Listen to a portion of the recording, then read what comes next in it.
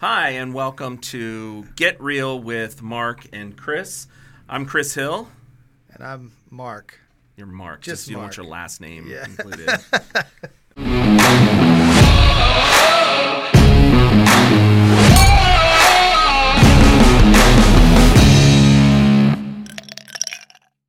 Now that's our new normal intro. That's We just the change normal it again. intro. Every time it's going to Yeah. change. So this week we don't have a guest with us this week. But No tasting. Unfortunately. I know. Yeah. I know. I'm disappointed, but Probably no tasting next week either. probably not. But the following week, we're going to have an amazing tasting. It's going to be great. Might be more than one. Yes, that's right. So what are we going to talk about today, Mark? What's our general conversation going to be? I think we have some fun, and we dive into property rights. Yeah, I know I brought that up to you because there was like a local issue that was kind of something that I wanted to talk about. I mean, it's funny because I have so much stuff I want to talk to you about, and we want to sit down and talk about stuff. And like today, I was like, okay, I need to make a note of that. I need to make a note of that because there's stuff that every time I come across it, I'm like, we need to talk about stuff like that. But so are you scared to get into it? No, not at all. I mean, so locally there's I'm not gonna call out businesses or anything like that, Mark. But locally there's a business that the property owner owns the building, right? And I'm probably, I don't know all the details, but probably so the property owner wants to sell this property Yep. to another organization. And the tenant wants one of the tenants, I'm guessing that's been there for some, is upset, right? And it made me think, at what point, who, as a property owner, what are your rights? If you're given, if it's within the scope of what you're allowed to do with your property, how can a tenant, for sake or attempt to prohibit that from happening? You know what I mean? Well, I think only by the bounds of their lease. Right? So if their lease states that they can be there for a certain period of time, true. and right, so if you got a 1 year lease, you're going to be there for a year. Has to honor the lease, but I think that if you're a tenant and your lease is up, you have to come to terms with the fact that at any given time, that landlord can make a decision to sell the property, redevelop the property, ask you to leave pertaining to the terms of the lease. All of those possibilities exist. Right. And at the end of the day, that the landlord has the right to do so. Right. I mean, that's the way I feel about it. It's funny because there's so much, this is that whole public sentiment thing, right? Because, and another example is there's, a project that was just approved in the town of Leonardtown, right? Mm-hmm. And it's actually an existing project, but their expansion of the housing project, right? Yep. And I started reading through and scrolling through some of the comments. There's probably some unhappy comments. There's quite a bit of unhappy comments, right? Yeah. And it's part of me is they were planned that way. Those properties were planned to be housing subdivisions for a long time, and it's funny how everybody who's looking for a house wants more houses. They want to find the right house. They want their perfect house and their perfect property. But once they got one. Right. They're like, I don't want anybody else around me. Once I got mine, nobody else can have theirs. Yeah. It's funny. That should be the motto for Calvert County. I got mine. You can't have yours. Because it's literally Calvert County. We deal with that all the time. Growth is such a hot subject, and I think at the end of the day, I don't think anybody wants to see a county explode with growth and just have this crazy, crazy growth happening. But at the end of the day, there are properties that are zoned specific ways to plan for growth in the future. Their change is going to happen, right? Yeah. Shopping centers are going to get redeveloped into gas stations, right? Those things are going to happen, and the owners have the right to do so. The owners have the right to redevelop their property based on what the zoning ordinance allows. What's there, right? Now, one of the things that I also don't like is how easy it is for a local government to take those rights away, or a state government at that. I think a lot of people don't know and understand what happened in 2012 with Planned Maryland. I mean, that was the largest land grab by a state in national history, and that's what even today. Yeah, even today. So our state did that for us, right? They came down and said, "Hey, we're going to create this tier mapping system, and if you're not within so many miles of public water and sewer, you can only go to a certain density." And there were farms farmers and families that own properties that could have been hundreds of houses at one point in time that now can be a maximum, I think it's 7 lots. A 300-acre parcel can only be 7 lots. So yes, if it's in a Tier 4 area. So Plan Maryland basically said that these Tier 4 areas are supposed to be like farm and forestry districts only, right? So, let's just say that there's a piece of property in 7th District, right? Or like in Calvert County out towards the 231 bridge. Got it. Those are pretty good examples of Tier 4 areas. Rural farming. So prior to 2012, that property could have been whatever the zoning was stated by the county, which in St. Mary's County, it was about 3 acres per. So 300-acre piece of land in 7th District could have been 100 lots, right, back in before 2012. Now it can only be 7. State of Maryland pushed those regulations down onto all of the counties and all of the landowners. So what people don't understand is this is a property rights situation. Like their rights were taken from them based on what was there at that time. And what's really unfortunate about that is that you've got these farmers that have been out there on that land forever that don't pay attention to politics, that don't pay attention to these kinds of things. And now it's like, oh, well, I passed the property down to my heirs. My heirs don't want to farm. This is what I've worked for my entire life, what my family's worked for our entire life. This piece of property was everything that we had. And, 100 unit, 300-acre property, I don't know what that would have went for in 2011, but it would have been millions of dollars more than likely. And now it's hundreds of thousands. Right. If that, in some cases, depending on what it is. Yeah, it's so frustrating because, it's back to that, over-regulation to some extent. But you said it before. I understand. None of us want the explosion of development, right? None of us want that. We want that reasonable development, right? Not there's so many words for it and all that stuff. But, it's funny. There was a conversation today, and this actually, a little side note, but I had a conversation today, and we were talking about someone was bringing up that most of the development of new stuff is in municipalities. Right. Have you noticed that? And a lot of that's because those municipalities have access to public water. That's right. And sewer. They have their own. Right. That puts them in tier 1 or tier 2 areas, which are by the state dedicated for higher development.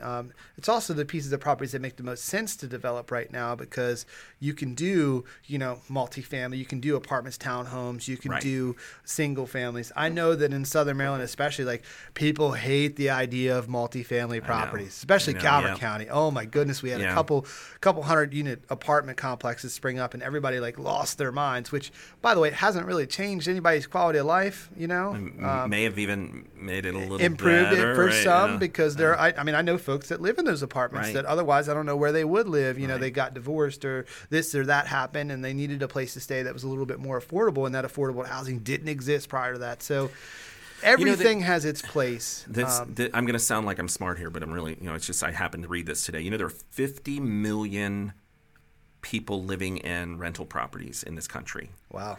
And 75 million property owners. Think about that for a second. Wow. Yeah. Fascinating, right? I thought that was really fascinating. So I just read it today. 2/3 of the country's real estate is investment. That's right. Yeah, and actually, a little sidebar, too. Did you know that 11% of the foreign investors are from Canada, and that's the largest investment group is Canadian? Really? I would have thought it was China. I know. They're number 3. Yeah. It's it's Canada, Mexico, and China. So going back to the property rights side of things, I think that oftentimes I find myself advocating for developments, and I feel like you're oh, Mark, he wants everything to be developed. No, what people have to understand, what I'm really advocating for is property rights. Well, right. I mean, the person has had the right to do this with their property. Now, a lot of folks will say, oh, well, that's just the rich guy.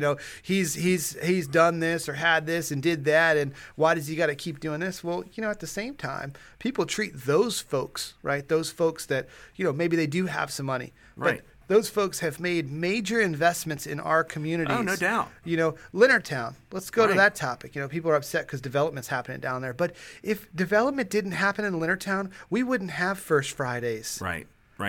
We wouldn't have the trolley that goes around to those different subdivisions that, by the way, were just built recently. Right. We wouldn't have that quality of life. The growth was required in order to provide that.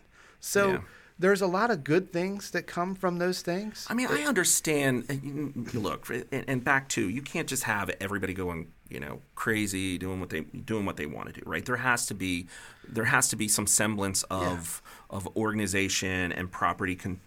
There has to be some of that. You have to control the growth, because you can't grow at a rate that's going to put stressors on all of your public systems and all that kind of stuff. So yeah, I mean, it's kind of, but that's the problem I see is, like, I always think of that farmer, right? Like there's many different schools of thought. Like there's, like you said, that wealthy individual that is gonna overdevelop and build and build and build. Right. That's that philosophy. And then I always go, it's interesting because I always go to that, that farmer who has been, working at, like, as you mentioned, working that farm for his generations, yep. right? Or literally generations. And at some point they say, this is going to be my retirement. They know that, right? I've heard farmers say that. This is my retirement. And then when they're not able to get what they should get for that property because whatever reason, over-regulation, sort of regulation, whatever it is, or the community doesn't want whatever's going to go there. I mean, that's a big thing. Like, it's funny because the community always wants what they want, right? And they don't want what they don't want. And then what's really ironic, and I've seen this happen in Calvert several times, that people don't want this, don't want this, don't want this, and then the same people are there using that service or business when it's built. That's exactly right. They're in the grocery store. Right. They're in the, and I don't know. And the other part of it is, and they talk about, like, traffic and here's the thing: if you had 200 units, many of those people are tenants elsewhere anyway, right? Like, so you're not going to have an additional 200. Right. Property and now they actually the roads, may be consolidating closer to exactly. where they're actually working. Some of them may be biking, they may be walking, like those things Absolutely. may be happening. And so like, again, going back to Calvert, Calvert's a good example. A lot of those folks were already tenants, or they were already living elsewhere in the county. Well, if they're working in Prince Frederick, they were commuting into Prince Frederick. Now those cars are staying inside of that bubble instead of going outside of that bubble. So it's not always the end of the world. Don't listen to all the doom and gloom. Right. People should have the right to do what they're allowed to do with their property. And honestly, the allowed to do is another thing that burns me up, because we get people. It can change at any moment. Yep. Right? You get a set of county commissioners that come in and they say, you know what? We don't like that anymore. We don't like this anymore. You can't do that anymore. And, again, this is supposed to be a free country. That doesn't sound very free to me. Well, I mean, look, I also acknowledge that the world changes, right? So rules and regulations that were put in place in 2012, for example, today they may need to be changed or tweaked or updated, right? Yeah. But when you completely say, whoop, you're out.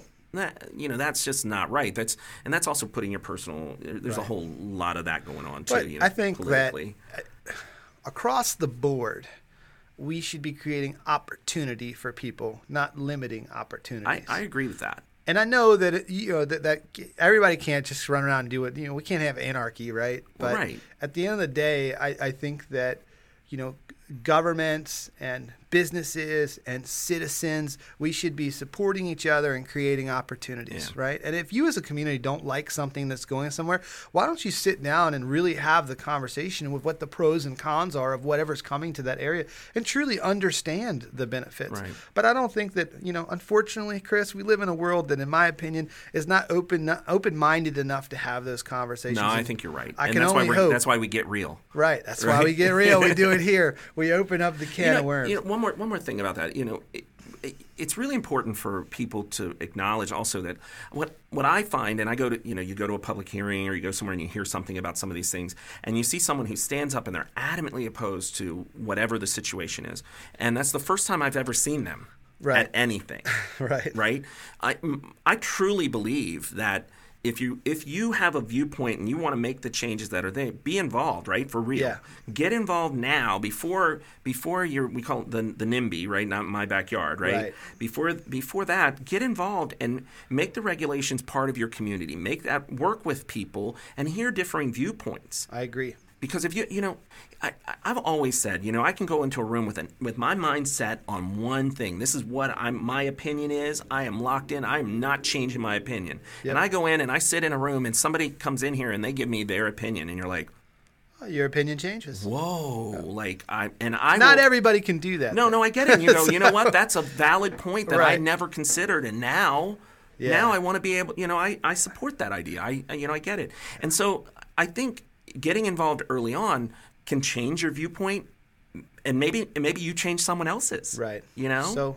So the answer here is get more involved. Yeah. Right? Learn about property rights. Don't be just a NIMBY. You can still be a not in my backyard. Right. But get your facts straight first. Have some conversations first. Now, before we wrap up this real quick, that's fine. I want to talk about the tenant and the situation that we started with, right? Yeah, so there's a tenant in a property. Property's going to get redeveloped. Tenant's going to get the boot. Everybody loves the tenant's operation. Right? And everybody wants to support that. Well, listen, as a business owner, you have to plan properly. So if you knew that your lease is going to be up, you know that there's a chance that you could have to be out. You should be working diligently to extend that lease. And look, you may trust the landlord or this or that, and there might be issues there. I have no idea. Right. But you should be protecting your business. You should be extending your lease so that you can stay there. And if your lease is up, you should always be looking at what other options are on the table. And my thing would also be for the community that wants to support this individual. Yeah, lift them up. Support them. Help them find a new location. Help them get them into that new location. Be involved, right? Be involved. That's right. Don't just complain. Don't just get on social media and whine and complain about everything. Why don't you go crowdsource and crowdfund some money to move said establishment to a different place and help with the renovation? Do something good. Yeah. That's what that's so critically important because just having that support of the community. If you're a business that has that support of the community, it's wonderful, right? Like first of all, you're a business that the community wants. Right? Period.